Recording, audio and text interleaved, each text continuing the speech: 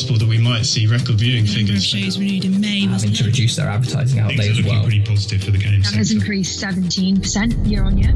Hello and welcome to The AMP, the podcast from Ampere Analysis that brings you the latest news, research and business insights from industry experts in the global media landscape.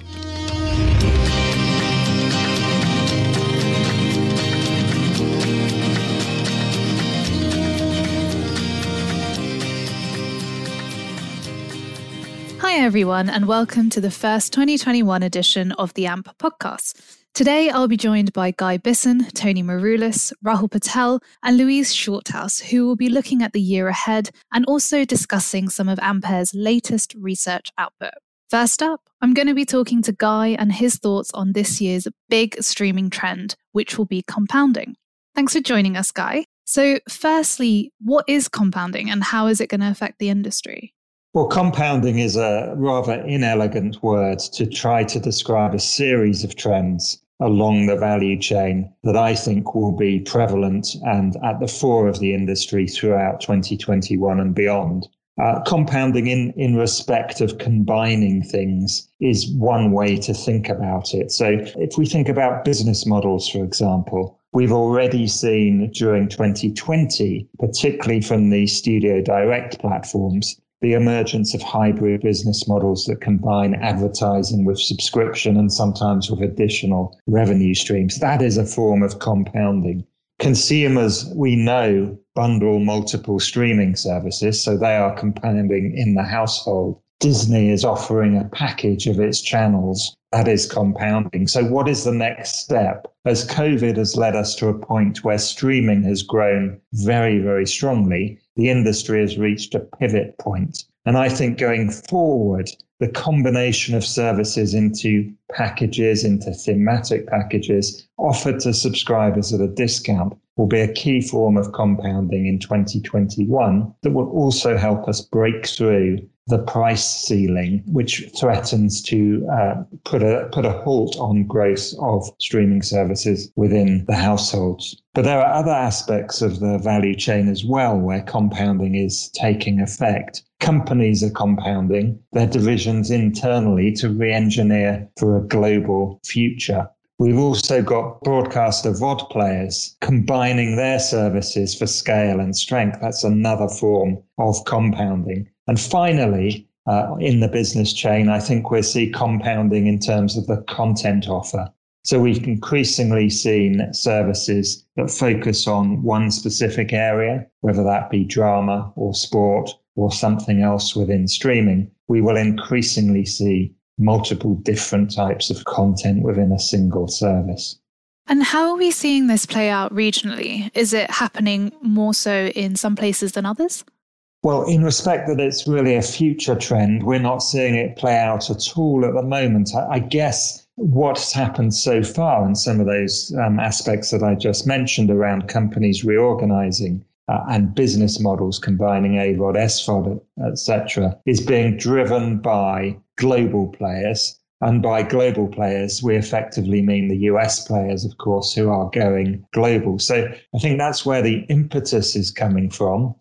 Where will it play out throughout 2021? Well, certainly in the US. Next would be Europe. But interestingly, some of the more emerging markets, in a way, have embraced some of the compounding trends a little earlier, particularly around the way that they combine business models within their streaming platforms and offers. And then what impact has the COVID-19 pandemic had on this trend? Well, I think the fundamental of COVID-19 and its impact on the industry is that it's accelerated trends that were happening anyway. So a lot of the things that we were all talking about before we'd even heard of COVID-19 have been accelerated by the crisis. Of course, chief among them is streaming, is the transition of audience to streaming platforms, but it's also boosted consumption within that environment. It's accelerated business model changes. It's accelerated the way that studios and other content providers look at that sector. And I think the way that we've seen the direct-to-consumer platforms evolve and the way that we've seen studios like Disney and Warner reorganize around their streaming and direct platforms is a direct result of that acceleration that we saw during 2020. So you mentioned how compounding plays out for streaming services as a whole.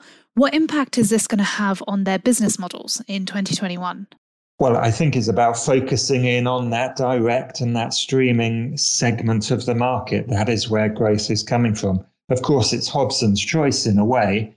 If you're a business like Disney that has theme parks and other forms like theatrical that have been particularly hard hit by the pandemic, you really have no choice but to focus on streaming. But I do think that in terms of business models, it will be about coming to arrangements that allow the aggregators to package streaming services in a way that makes them attractive or more attractive from a price perspective to the end consumer, but also in terms of a convenience perspective.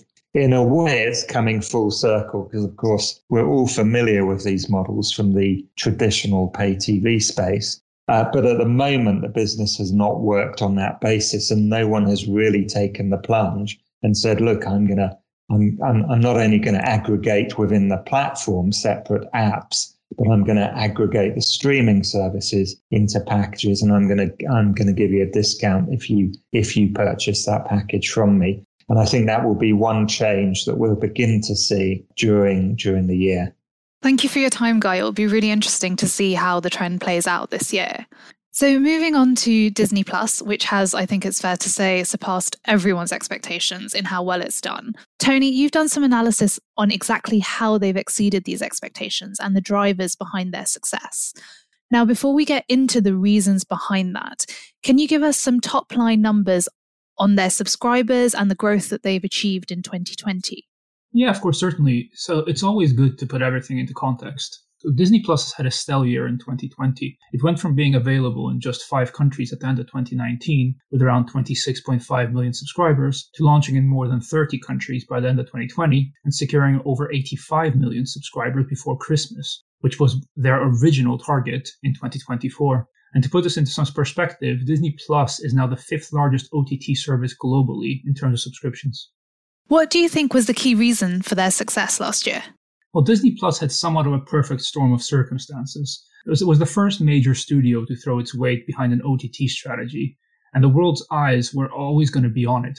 Now, were the service to struggle to gel with end users, this could be a disaster, of course, and confusing or unpopular decisions would be front and center. And there was perhaps a little bit of that as its flagship TV show, The Mandalorian, was released weekly in new markets, even though it was available as a full season elsewhere. However, it has largely gone from success to success. Its yearly discounted plans, competitive pricing, the first mover advantage, and of course the coronavirus pandemic of 2020 meant that it kept delivering positive results and subscription gains. The coronavirus pandemic and the subsequent government orders for the closure of schools and in particular were huge initial boosts, as working parents saw Disney Plus as a last resort childminder while they continued to work. So in addition to all of that, Disney's been really good at striking partnership deals with telcos and pay TV providers. How big of a contributor has that been to its success? Well, Disney's partners have been a critical part of its launch strategy. Disney managed to start off with an addressable market of over 700 million potential subscribers just through their partnerships with telcos and pay TV providers globally. But importantly, none of these partnerships were truly exclusive in the sense that anyone with a broadband connection could still sign up to the service. By doing this, they didn't alienate potential subscribers who were not existing subscribers of their partners' services. New users simply didn't get discounted or free access to the service for the first few months or so the way their partners offered. So finally, they've set themselves quite an ambitious target of 230 to 260 million subscribers by 2024. Now, do you think this is realistic, and how do you see them achieving this? Well, when Disney Plus launched, their target of 60 to 90 million goal seemed ambitious for 2024, and obviously they achieved this in under a year of operation.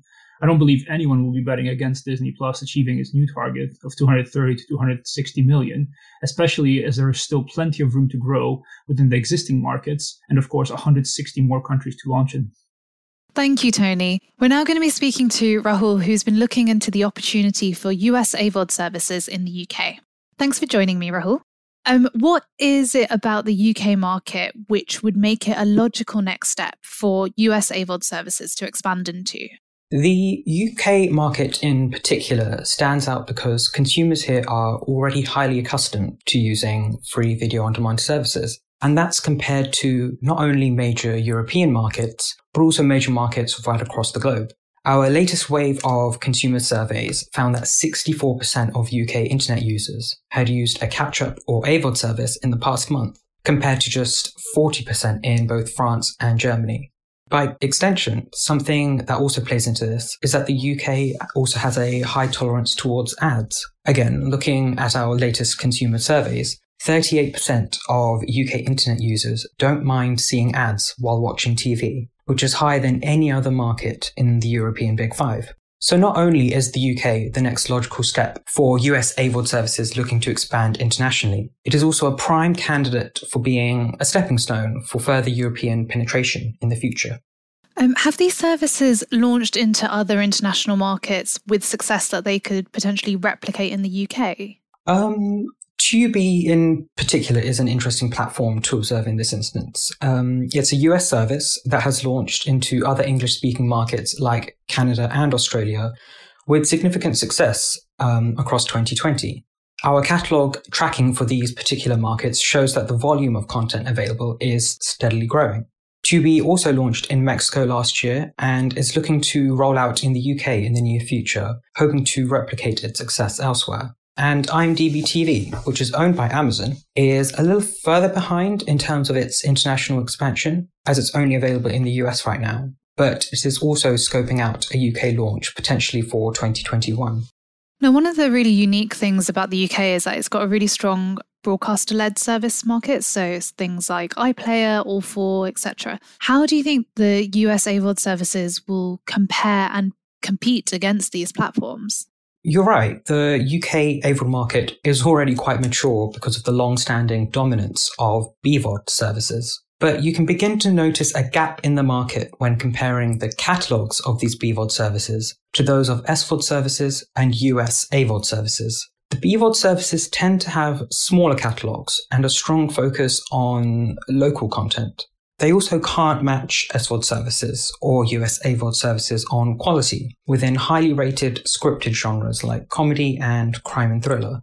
Essentially, this identifies a gap for ad-supported services that offer high-quality international content across a variety of genres, which are already characteristics of SVOD services and, more importantly, US AVoD services looking to expand internationally. Staying on the theme of BVOD services in the UK, do you think that there is an appetite amongst consumers for AVOD services, given that iPlayer is the most used broadcaster-led service and that it's ad-free? That's a very good point. BBC iPlayer is an ad-free service and the most significant contributor to the UK's catch-up usage. But other major BVOD platforms like All4 and ITV Hub, which are ad-supported, are still very popular. Our latest consumer survey found that these two services are regularly used by around 30% of UK internet users, which is roughly the same level as the UK's second most popular SVOD service, Amazon Prime Video. And I think the content perspective is what's important here. All4 is an interesting example because it is specifically now branding itself as the UK's largest free streaming service and is drawing in more viewers by offering box sets of acclaimed US TV series like The West Wing and Seinfeld. So, with the right content offer, I think there's definitely a space for new AVoD services to compete with the ad-free BBC iPlayer. Thank you for that, Rahul. Now, finally, with our new game service launching, I'm joined by my colleague Louise, who has been digging around our consumer data to understand more about US gamers. Louise, you and the games team have been analysing the consumer data from our Q4 2020 survey, and you've been looking specifically at the profile of gamers in the US. What were some of the overall key findings and data points that you found? So we found that 79% of respondents self-identify as gamers. So that's actually more than 3/4 of the US online population. There's also a very even gender split. So males are only very slightly more likely to be gamers than females. And I think this old idea of gamers being almost entirely male has truly been left behind at this point. We also found that 62% of respondents watch esports or games-related video content. So playing and viewing really do go hand in hand. YouTube was the most popular platform in the US for watching esports or games-related video content. And this really underlines the enduring popularity of video-on-demand platforms. So even though Twitch is probably the most well-known in terms of games-related live streaming, it actually fell well behind YouTube, not just in the US, across all the markets we surveyed. In terms of devices used for gaming, the majority of US gamers reported using a smartphone. And this is obviously not surprising given that they are very accessible, portable. And we also know that over 80% of the US population owns a smartphone. Interestingly, although mobile gaming was the most widespread, play on smartphone is much more concentrated in the morning, so maybe during the commute or a lunch break, whereas evenings were far more dedicated to play on specialist devices like consoles. Really what this suggests is that console gaming is broadly preferred, but mobile gaming is a satisfactory replacement or secondary option when maybe location or time doesn't allow for more immersive play on dedicated devices. It sounds like a lot of people are watching a lot of esports/games related video. How much time do they spend doing this, and does it differ between the different demographics? Yes, so Twitch proved far more popular among the younger age ranges, probably unsurprisingly. And one of the things that really differentiates Twitch from YouTube, for example, is the level of interactivity it affords the viewers. So rather than just a live streaming service, it has become more of a social platform where you can interact with both the streamer themselves and also the other viewers. And this is clearly something that really resonates with the wants and the needs of the younger generations. And of course, it's also something that has been amplified by the pandemic. As for the amount of time people spend watching games-related video, this has quite a broad range. So although a quarter of the respondents said they spent less than 1 hour per week watching games-related video, more than a third said they spent upwards of 5 hours per week, which is quite a significant amount of time, around 43 minutes per day on average. So really, we have people interacting with games-related video at all levels and timescales. You mentioned that console gaming is broadly preferred among the US audience. Which devices are the most popular, and do you see much in the way of ownership overlap? So we know that the PlayStation 4, the Xbox One, and also the Nintendo Switch are the most popular consoles, and the PlayStation 4 was most favoured among respondents in the US. At the same time, though, the results of the survey confirmed something that really we already knew, which is that the Xbox brand is much more powerful in the US than it is in other Western markets. So although people clearly have their favourites, there's definitely still a significant amount of overlap in terms of console ownership. 26% of console users said they owned both a PlayStation 4 and an Xbox One, and a third used both a PlayStation 4 and a Nintendo Switch. There'll be a number of reasons for this, so some content might be platform exclusive, for example, but also users typically like to go where their friends are and will purchase the same devices so that they can play online together. Basically, consumers in the US and, well, not just in the US, but across the world, are likely to own and also use more than one console. And this is a trend that we see across gaming devices more broadly. Most gamers are multi-platform users. Is there anything that stands out about the US market, especially when you compare it to the other surveyed territories? Yes, so one thing we noticed in particular was the spending. It's generally much higher in the US than in other markets, both East and West. This is not actually that surprising given we know that US consumers are particularly willing to spend on entertainment products. But what's particularly notable is the high spend among 13 to 15-year-olds. It's far higher than any other surveyed market, which indicates that teenagers in the US have much greater spending power, or perhaps they just have parents that are more willing to support their gaming habits financially. So I think we can deduce that targeting this early teenage group could certainly be beneficial in the US market because they have the ability to spend, and they are.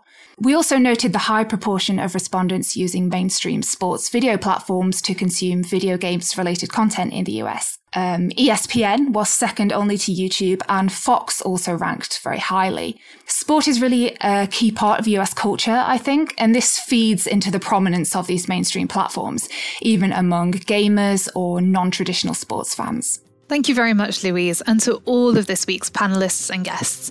That concludes this episode of the AMP podcast. Thank you all for listening. We will be bringing you another episode next month, looking at some of the latest trends and changes we've been seeing in the media market. So be sure to tune in then.